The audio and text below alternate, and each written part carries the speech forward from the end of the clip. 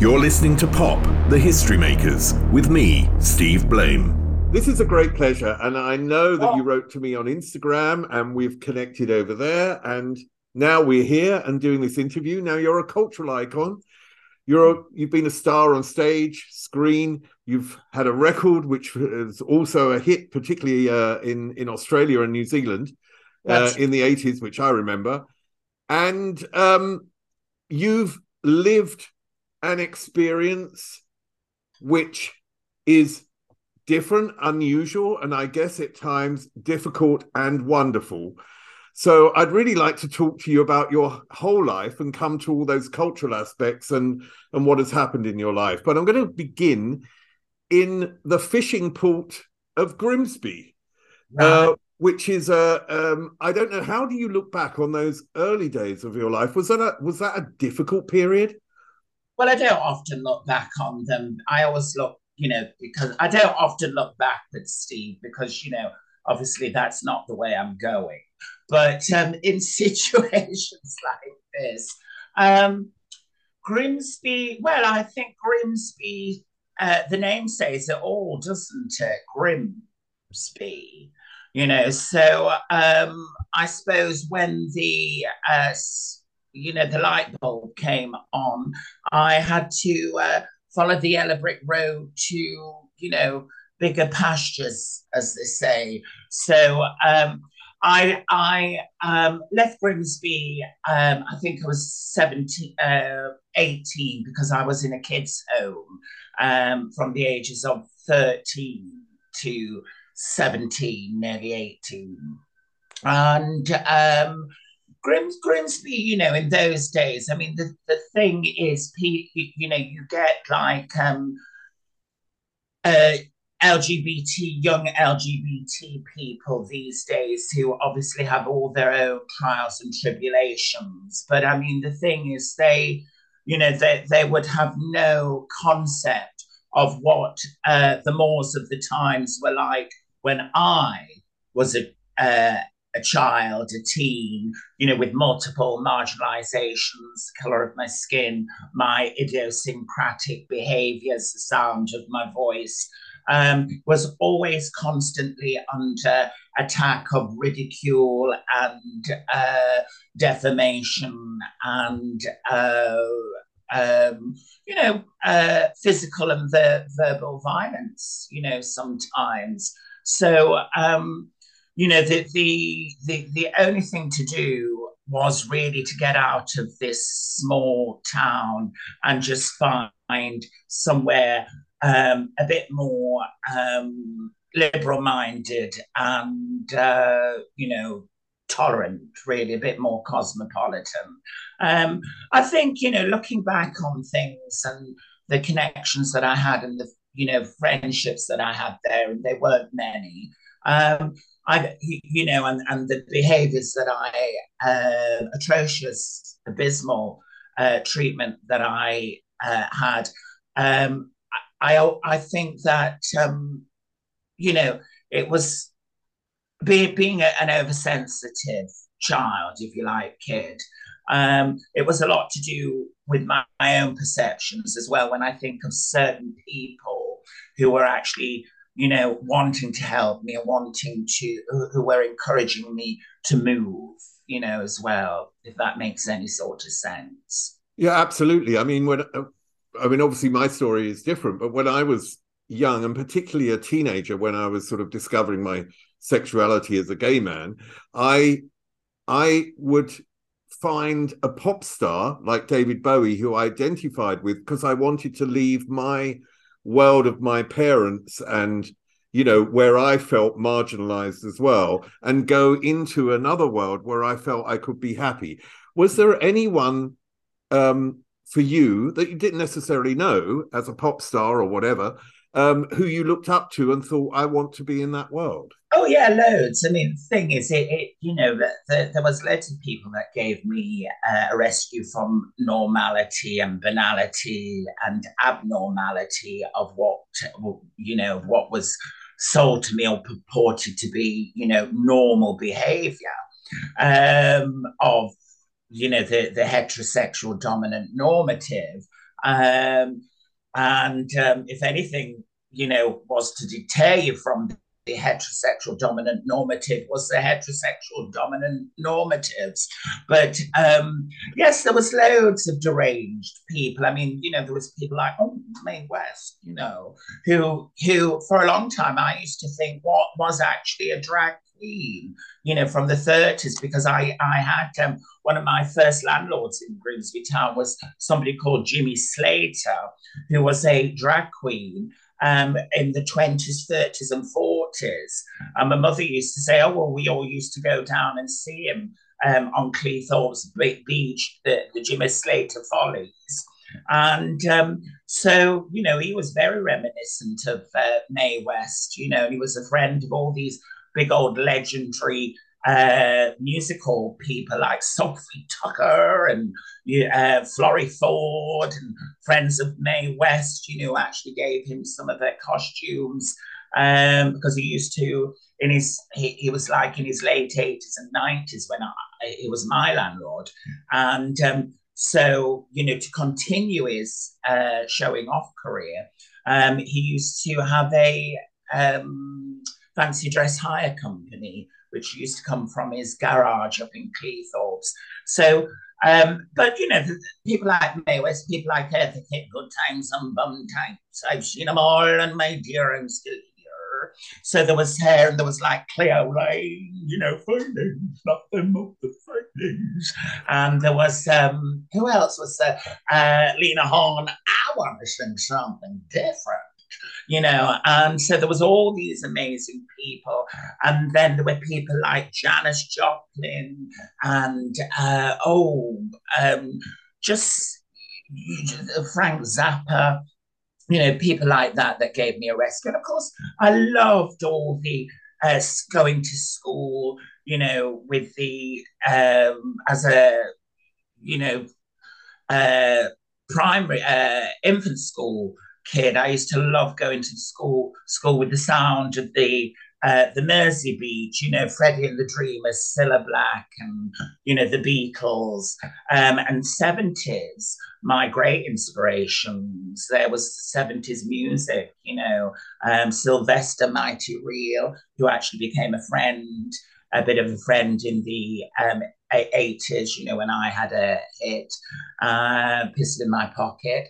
And so there were a lot of influences, and which led me to other things, which led me to people like Miriam Makeba and,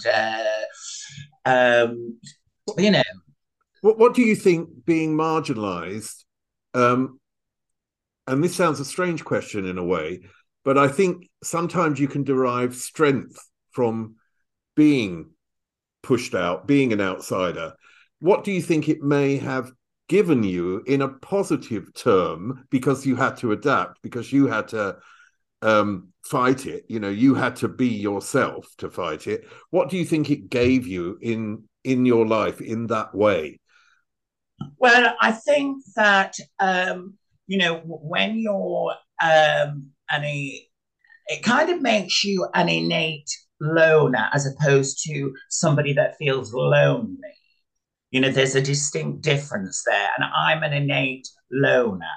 I don't actually need to have people around me all the time to tell me that I exist and how special I am. I've done a lot of inner work. I always say it's always an inside job. So I think being an innate loner, what it did was made me discover inner strengths that I never knew I had before. When you have to bear the brunt of everything on your own for so long in your life, you do find these strengths that can't come from anywhere else other than from within. So it just kind of makes you a very staunch individual, I think, in the end. And I often feel very sorry taking the judgment out of it for people that actually can't stand their own company, that actually can't stand being on their own. I've never had a partner to give me a break from myself or put the responsibility of who I am onto them. So just think staunch individual individual individualism and an ability to analyze things a bit more, because you're always asking why.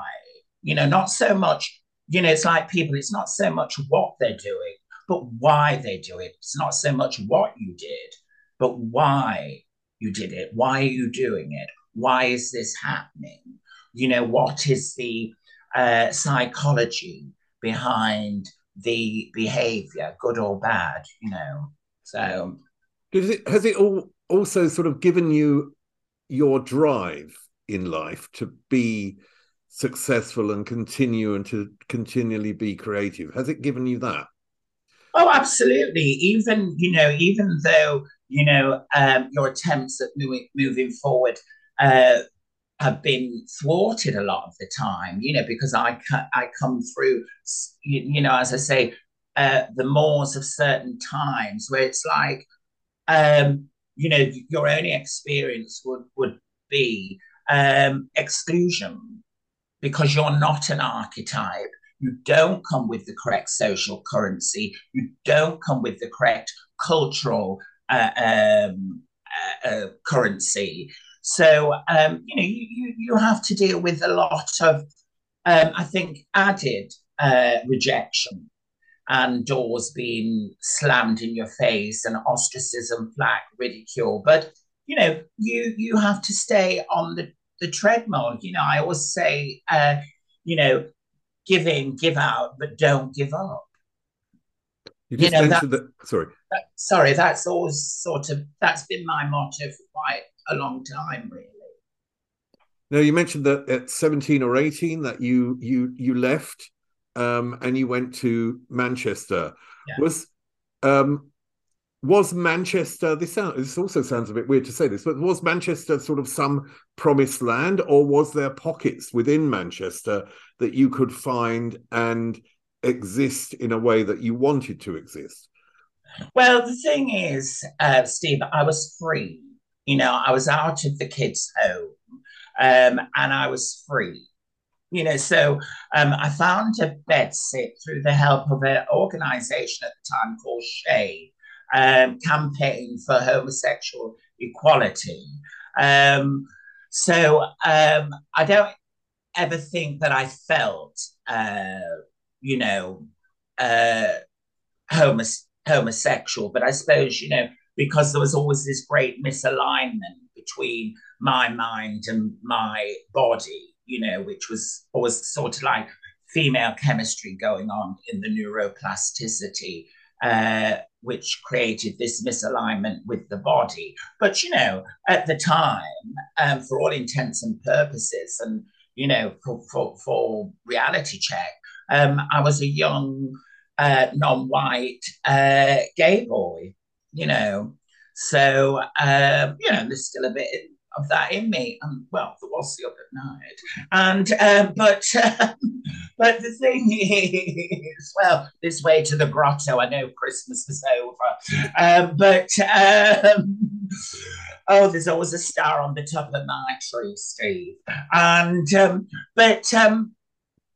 yes, so but, at least like there were some brilliant people that had set up this organization that could help you and mentor you a bit. So, yes, so Manchester was the big metropolitan city for me, and it was, certainly an adventure that I look forward to. And of course, when I got into Manchester and started meeting people and going to clubs and things, I met, a drag queen there, Bunny Lewis, very famous drag queen, and received the Royal Variety Club of Great Britain Award from Danny LaRue in 76, 77, I think it was. And he became my agent. And I started drag disco DJing and performing, around all the big working men's social clubs. And I mean, there was quite a proliferation and, you know, what should I say, wide circuit where you could work in men's clubs 3-4 nights a week and, you know, pay your rent and keep a roof over your head and everything. And I shortly became known as the Shirley Bassey of the North. I mean, I'm not a massive Shirley Bassey fan, but, you know, I used to, I will love you as I love you all. You know, so I used to, I became known as the Shirley Bassey of the North. And I ended up working from the rough, brutal working men's clubs to like their posh versions of the London Talk of the Town, like the Golden Garter, Fagans, the Long Bar, the Talk of the North, you know, and I'd find myself on the same bill, you know, like as the Nolan, you know, or as the 3 Degrees were on there. Incidentally, Sheila of the 3 Degrees did the additional vocals on Pistol in My Pocket. In the 8 Bar, where she says, "Oh, is that a pistol in your pocket? A pistol in your pocket?" That's not actually me on the original. That's Sheila Ferguson of the 3 Degrees. So, Sheila, when will I see you again? Oh, I'll come to that a bit later. Just talking about the working men clubs, the ones, I mean, they were, the ones that you mentioned at first, they were notoriously tough. And, you know, if you hear interviews with comedians or other performers, they would always talk about how tough they were. Yeah. How tough were they with you because of your identity, because of who you were, as opposed to you as a performer? Well, it was more... well, it depended very much where you were booked in. I think I was booked into some quite dodgy and dangerous places. But I'd always had an iron fist behind the limp wrist. You know, when you come from Grimsby, you know, you have to know how to look after yourself. And my dad was a boxer and I do a bit of boxing. But not that you pride yourself on being violent. You must, but I think that you must always be prepared to come to your own physical self-defense. But, you know, the thing is, I was always a black belt in mouth, put it like that. So if somebody started, you know, it was like a machine gun that went off. And of course, that absolutely nullified the rest of the crowd. But, you know, people like Shirley Bassey and the kids. So I got respect from that. But I worked Bernard Manning's club for him one Sunday night. I always remember. He wanted the Shirley of the North. Now, he was as polite as anything to me in the dressing room. But his language and attitude soon changed when he introduced me. I've got this fucking in a frock, he said, you know, and actually use that word, you know, thinks it's fucking Shirley Bassey, you know. And so I thought, oh God, you know, I've got to go on and enter. Thank you for warming them up for me, Bernard. And I went on. The crowd was appreciative, luckily. But, you know, as Dame Shirley Bassey, I said, well, I have to thank Bernard for inviting me to the stage this evening. I mean, you know, when they want to clean the Mersey Tunnel out, they pull that fat bastard through. And he doesn't have elastic in his knickers anymore. It's fucking swish rail. Now, let me sing another song. You know, so I just gave back as much as I got, really, you know. I always felt that drag performers who stand up up to a crowd and have to do this very, you know, tough performance of you've done, we're at the forefront of LGBTQ rights, because there you are in a working man's club in a very heterosexual working class environment. And this is probably their only connection to someone from the LGBTQ community. So in a way, I've always felt that role was one of the sort of fundamental roles in change. How much do you see that as an important role in your life? Well, yes. I mean, the thing is, I think it was my type, my kind, if you like. Um, the gender non-conformists, those who consider themselves to be men in frocks, drag queens, um, that had to tread where angels feared to tread, really. But I mean, the thing is, it was all about doing your craft, and that educated and enlightened people, that was an added bonus. But I soon discovered, though, even at an early age, that you know it wasn't just those of us that they accuse of being the dupes of our own existence that were the dupes of their own existence. I mean, we were in good company with the cis heterodominant normative or usuality. So I discovered that a long time that, straight men like tranny fanny, and so there was a lot of the onion was being peeled and the curtain pulled back on a lot of things, which probably would account for my jadedness at this stage in life. Yeah, okay, well, tell me about this jadedness, because I always feel like, people of our generation fought uh, for rights during a period when it was very difficult. Do you know what I mean? People always talk about the 80s as being this sort of wonderful music era, which it was, but it was, it was homophobia, there was sexism, racism, misogyny, there was everything during that period as well. And the 70s, you were almost a serial killer to be different. Oh, Do you God. know what I mean? It was even worse. So, and we had to go through that period. And today it's much easier, but there seems to be a lack of respect for the people that went before and had to open things up. Do you feel that? Well, let's face it, it was our generation and generations before us that fought for all these kings and queens to wear their crowns with pride today. And I often feel, I don't want to get into being an old, resentful tranma. But, I often feel like we're dealing with a bunch of spoiled brat teenagers on many levels who are taking a lot of our fight for their gains for granted, and that makes me incredibly resentful in moments of pensiveness. Um, to think, I think sometimes, God, I wish I hadn't have gone out there for them. I really do feel like that.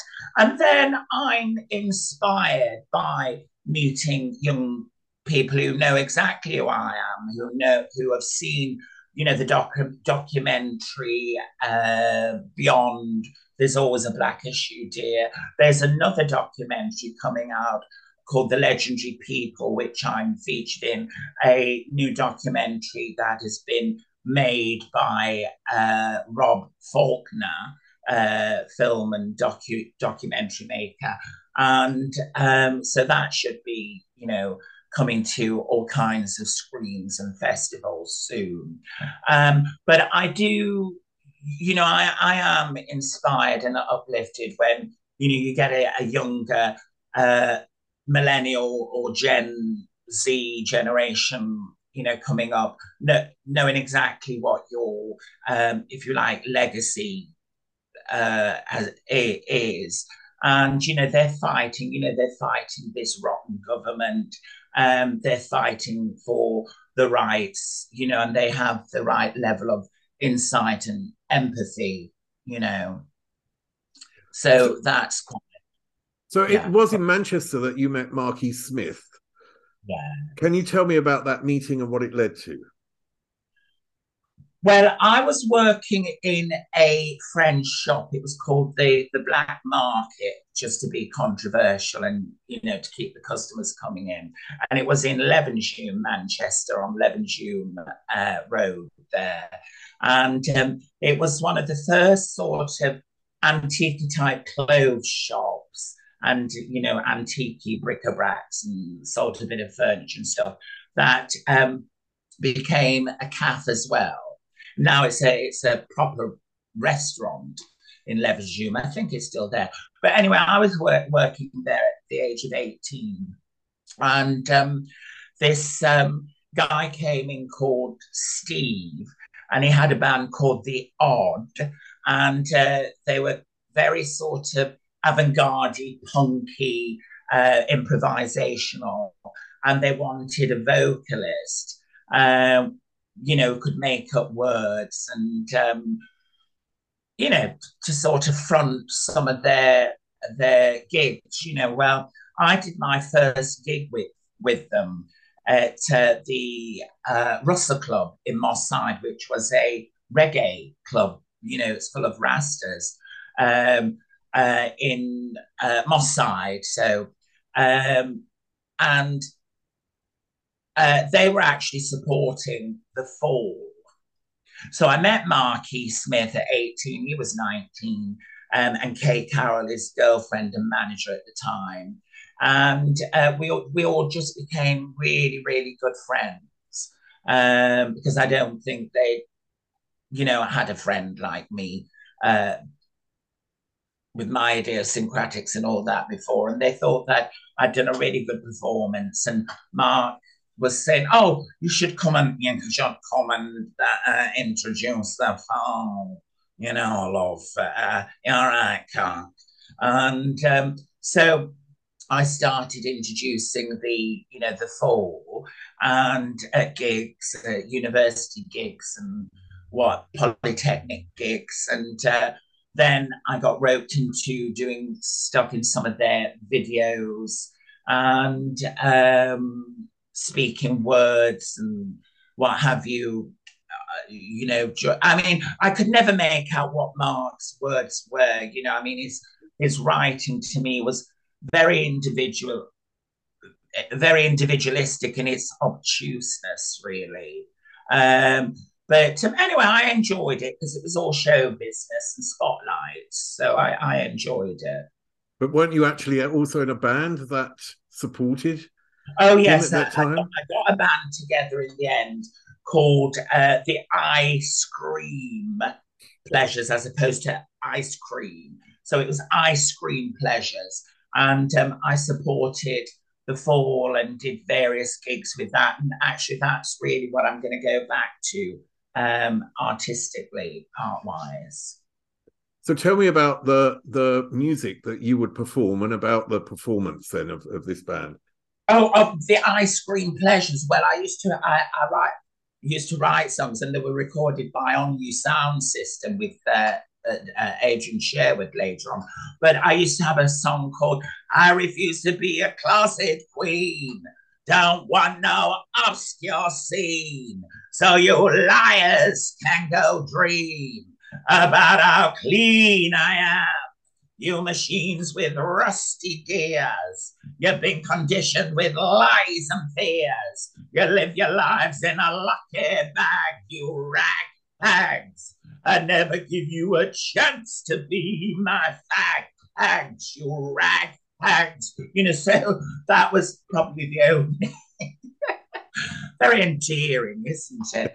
And, there was a song called Spirit Souls. We're not these bodies, we're spirit souls, never dying, always flying, spirit souls, which is what I believe we are. And another one, which is about this day and age. So I was a bit of a Nostradamus. And that was called Demonic Forces in the Air, Demonic Forces Everywhere, Demonic. So, that was about how we're ruled by, despot governments.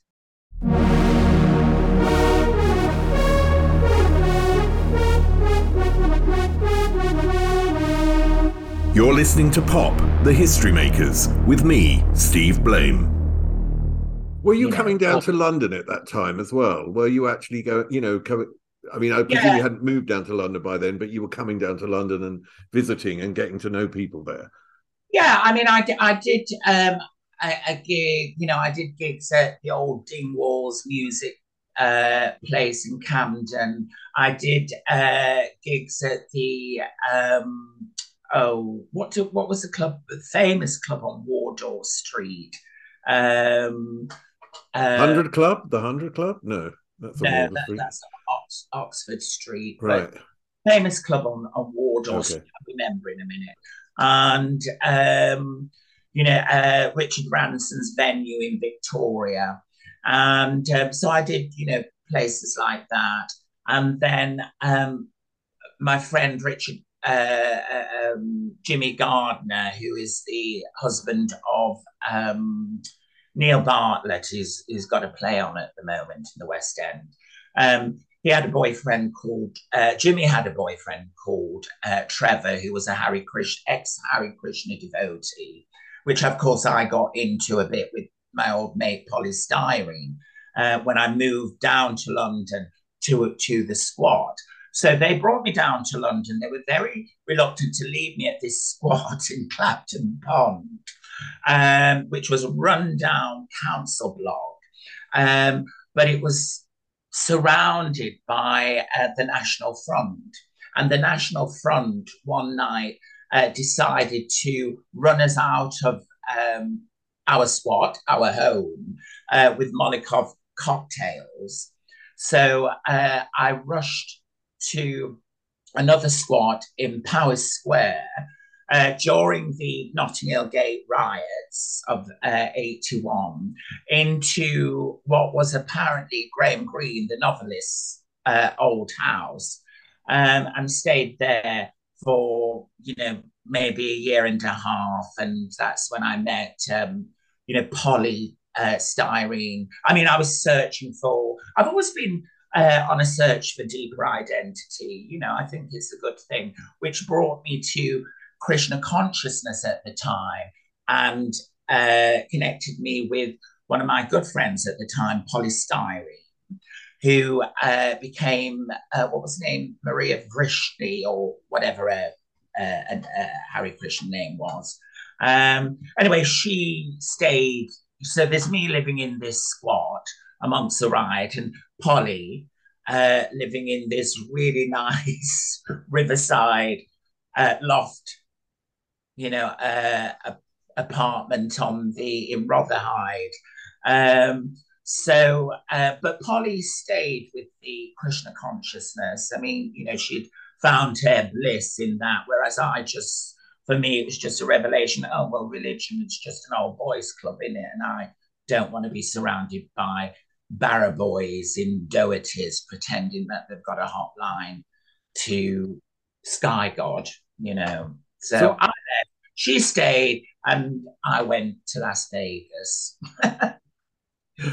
So when did you meet Lee Bowery then? Because Lee Bowery was in London from about 81, I think, something like that, 81, 82. That's right. And I was probably one of the first people that would later on become a friend of his. One of the first people he'd ever met in London. And so I went to see this friend of mine, Trevor, who was the boyfriend of Jimmy Gardner, who brought me down to London to the squad. And anyway, so Trevor was this ex-Harry Krishna devotee. He was turned into a bit of a slag, really, because he was, forever at it. And so I thought I'd flatten some grass in my time.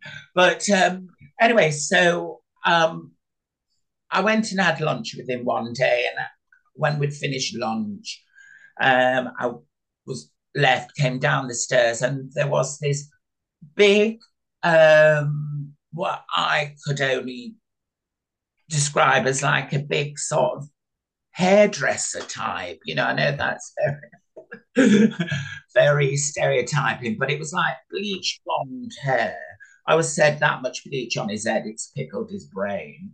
But bleach blonde hair with these black puffy sleeve sort of blousey thing on, and these nice fitting slacks, these lovely blue eyes, this round face, and it looked quite sort of a lot, had a fair amount of adipose tissue on the body. But anyway, he was there with these cases and what seemed like 100 black bin liner bags, taking it up to this room, this bedsit room. So he'd obviously just arrived from Australia. So I said, "Oh, do you need any help, love?"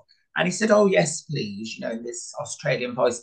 And then that was my first encounter with Leigh Bowery, not knowing what the future connection or the future form of Leigh Bowery would be, would become. So how did it come to that he would design clothes for you? How did that relationship develop, and how did it come to that point? I became somewhat of a muse for him later on, but I'd started in the comic strip. The comic strip came about when Keith Allen, Lily Allen's dad. I used to hold Lily Allen as a baby.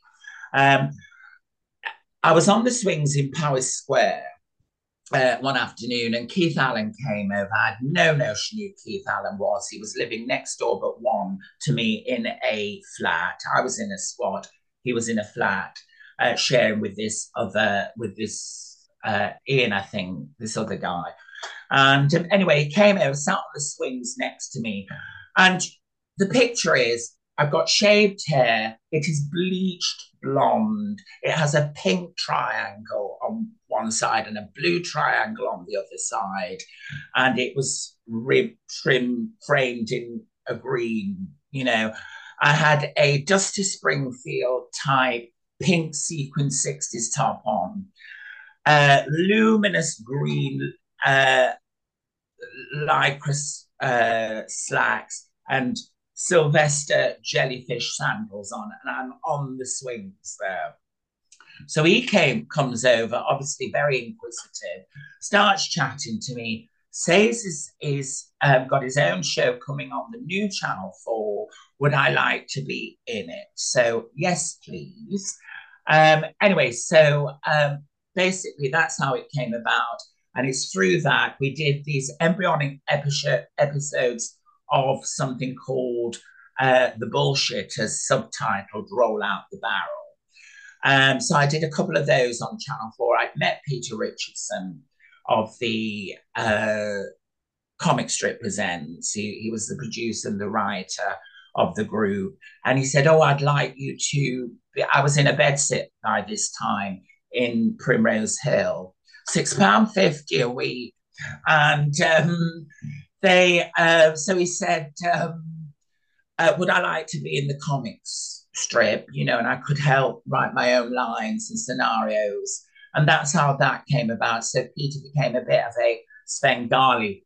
So it was through that Leigh started noticing me, because I was like the only sort of unapologetic outre type on the screen, it seemed at that time. I mean, you had like your white camp people like John Inman and your Danny LaRue's and your Larry Graysons, but I was like a new sort of breed, camp with a brown face, And so everybody was zooming in on me, but Leigh got in touch and said, "Oh, I'd like to make you some clothes," and so yes, I went over to his Tower Hamlets flat with his famous Star Trek wallpaper on, and we just became friends. And it was like every Sunday I'd end up there in the afternoon, and Leigh and I would just talk. He was very edifying, and we'd just have loads of cheese and cress sandwiches on Hovis and pots of Earl Grey tea, and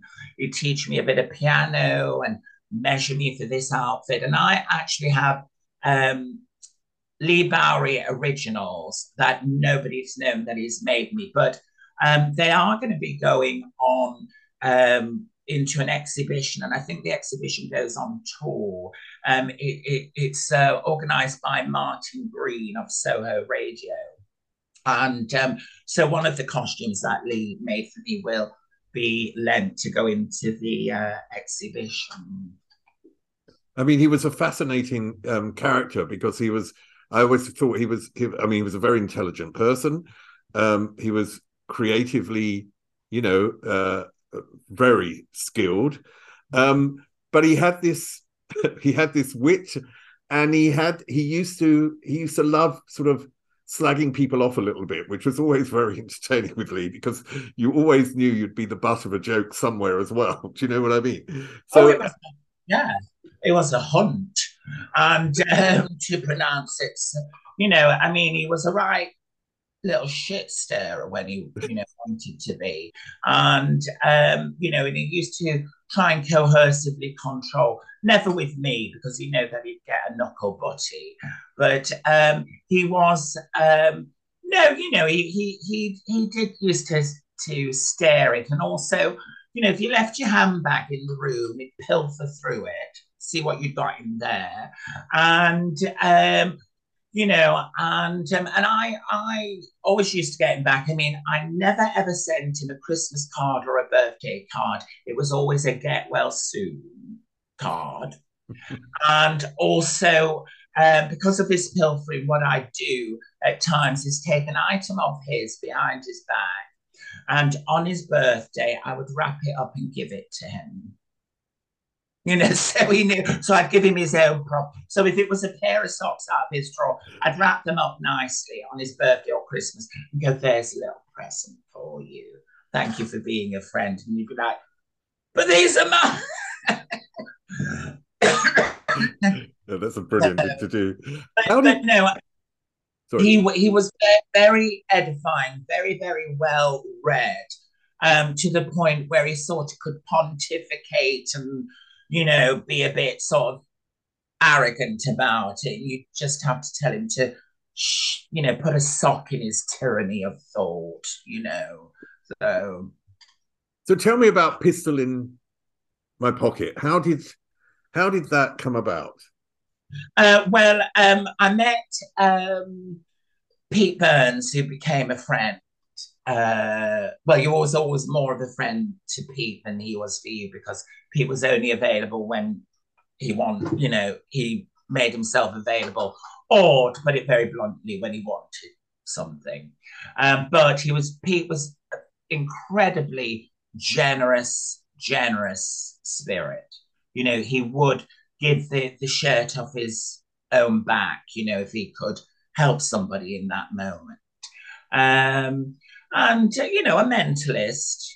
He had a great capacity for retention of information or anything he'd read, whereas like my mind is just, a fleshy sieve, it just, although I do remember lines when I'm doing a play, I remember my lines and almost everybody else's, so that's a consolation. But I met Pete with Jane County. Jane County came to stay with me in 83, 84. And I was living in a studio flat on Hampstead Road, so there wasn't very much room. But Jane would have been another one, homeless, had I not been able to provide something for her. So she stayed, it's only going to be a week. It was like about 5 weeks in the end.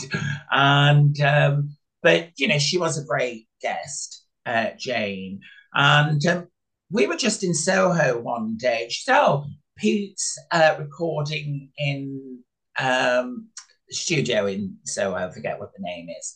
And anyway, so we went, I was introduced to Pete and Lynn and Steve Coy.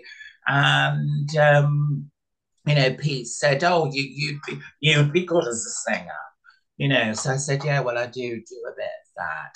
And what happened? I just sort of got inspired. I thought, I'm not Pete Burns. For a start, I'm, more alive than dead. And also, it's like all the impersonations as I did. I never wanted to be these people, but I wanted to be somebody like them, stand on my own star celebrity status, if you like. So, I just thought, I'm just going to ring Pete Waterman. I'll ring the Vineyard Studios. They'll know me from the comic strip. I want a hit. Not I want a record, but I want a hit. So he said, come round Alana, we'll have a chat about it. So I went and met Pete Waterman, and it was quite a funny encounter. And he said, "Have you got any ideas?" I said, "Oh yeah, I've written this song, Pete. Should I sing it to you a cappella?" "Yeah, go on then." So I sang this song.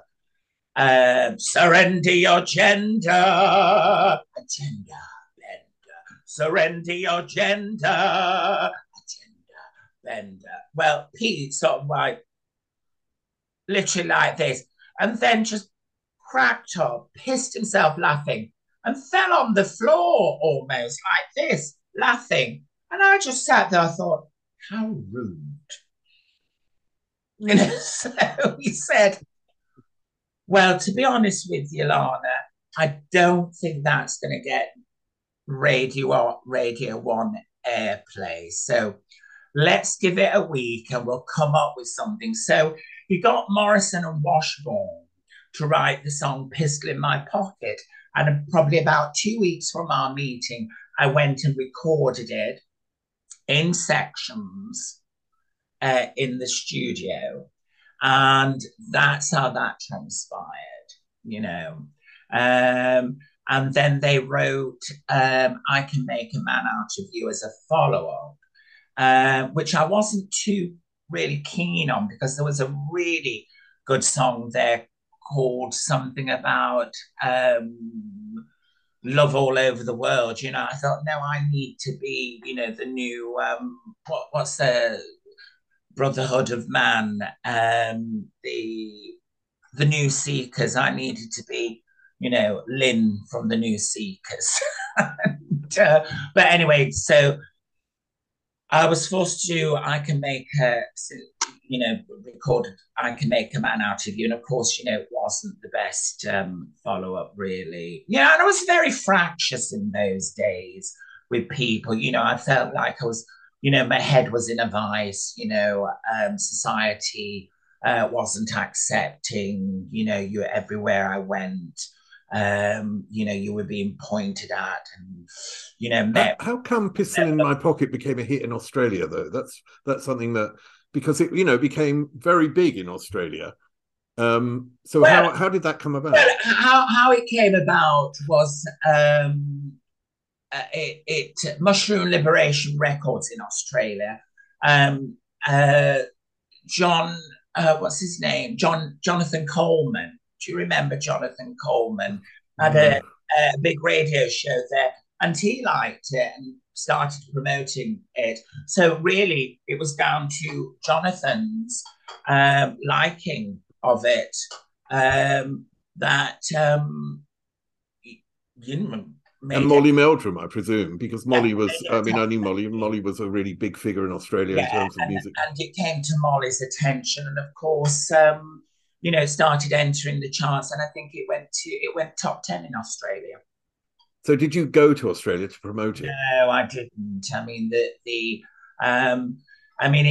became very big, but messages that I got from there, and I don't have a woe is me. I don't have an ounce of self-pity in my body, because I've flung as much mud back. But there was it was like when Eat the Rich came out, there was death threats. But the police told me to stop sending those. But there was, there were death threats. There was, racist sort of hate mails, and it was the same like in Australia, really. So I was dissuaded really not to go. I just thought, well, don't go anywhere if you're not welcomed, and it's such a shame because of the fans. So I suppose it was a case of, being defeated by the haters, really. But of course, if somebody wants to pay for me first class to go there tomorrow, I'll go. Did you get disparaged by hate and jealousy and the negativity that obviously surrounded you when you started, when you became successful? Eat the Rich was a period of being successful. This record, Pistol in My Pocket, was also a success.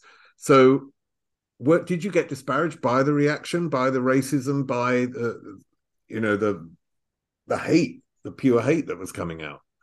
Well, yeah, and I suppose that was due to my oversensitivity. But I think what you do with you know, shit is that you turn it into manure, don't you? In the end, so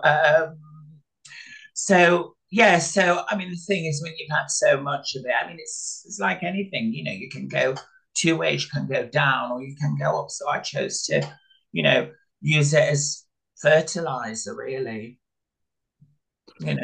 Become more, it's like the psychopaths were my best gurus, really. They their actions, become your best defense in the end. And certainly an opening into the uh, the minds of certain humans. So yeah. Did you have an affair with Freddie Mercury? Well, it was very, very fleeting, and that's going to be the very fleeting answer. Okay.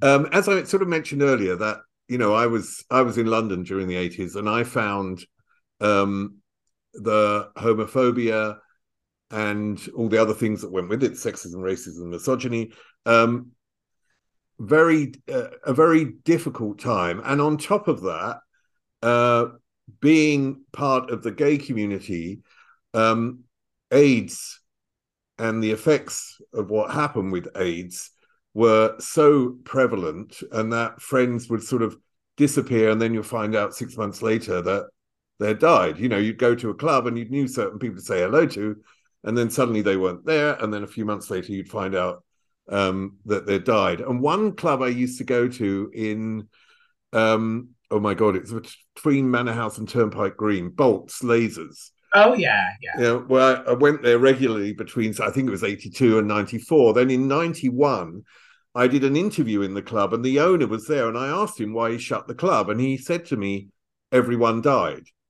And it was one of the most shocking moments, although I'd experienced, the death of people around me.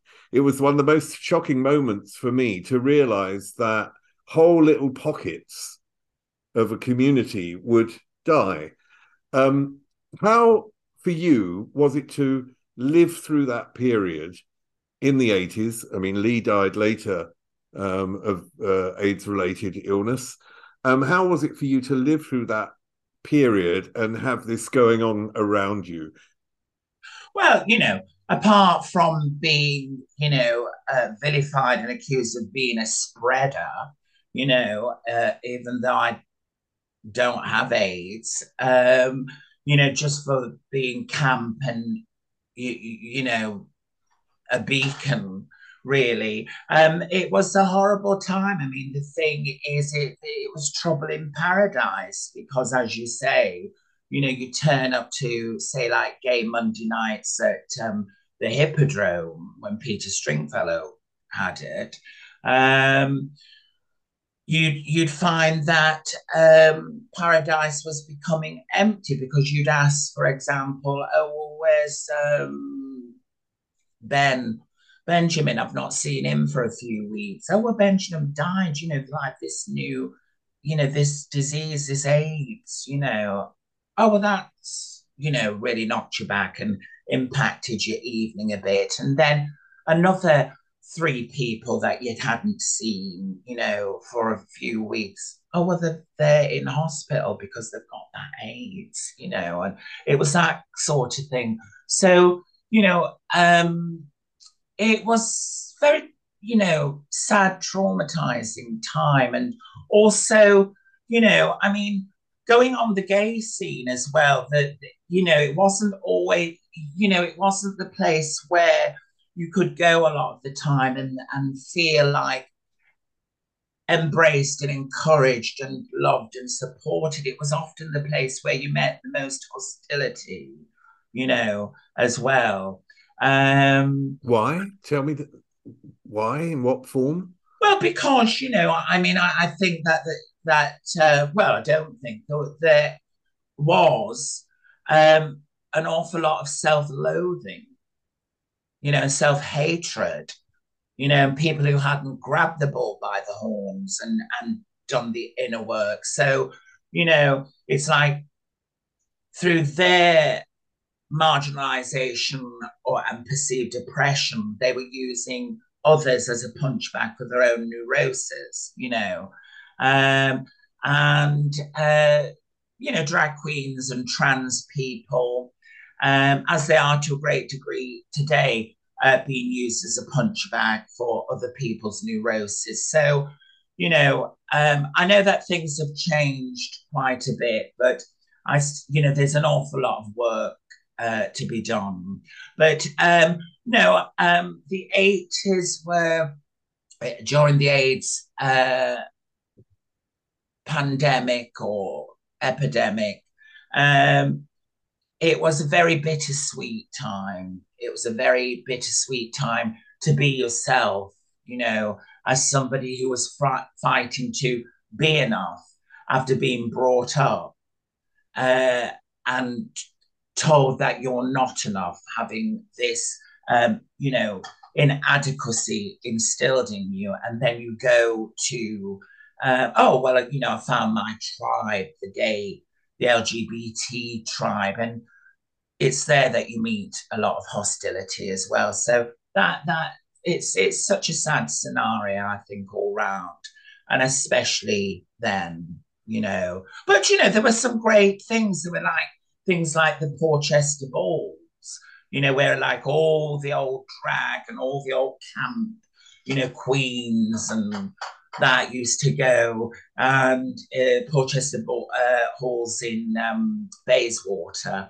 They were great things. We had a night of 1,000 frocks at the Hippodrome in the 80s, hosted by Bailey and Raquel Welch, came one Monday night, and there was a live zoo on stage where the lion escaped off the stage, so everybody was screaming, and then the alligator wouldn't perform, and so there was some, great things, and I loved, if you lived your life on a piece of black 12-inch vinyl, which as kids used to do in the 80s, and as club kids, dressing up. You'd be invited out 7 nights a week to things sometimes, and you'd always take a suitcase and Tupperware so that you could nix some of the, the buffet, so you had something in to eat in the week. It was some fantastic things that happened, but there was an underlying sort of hostile culture as well.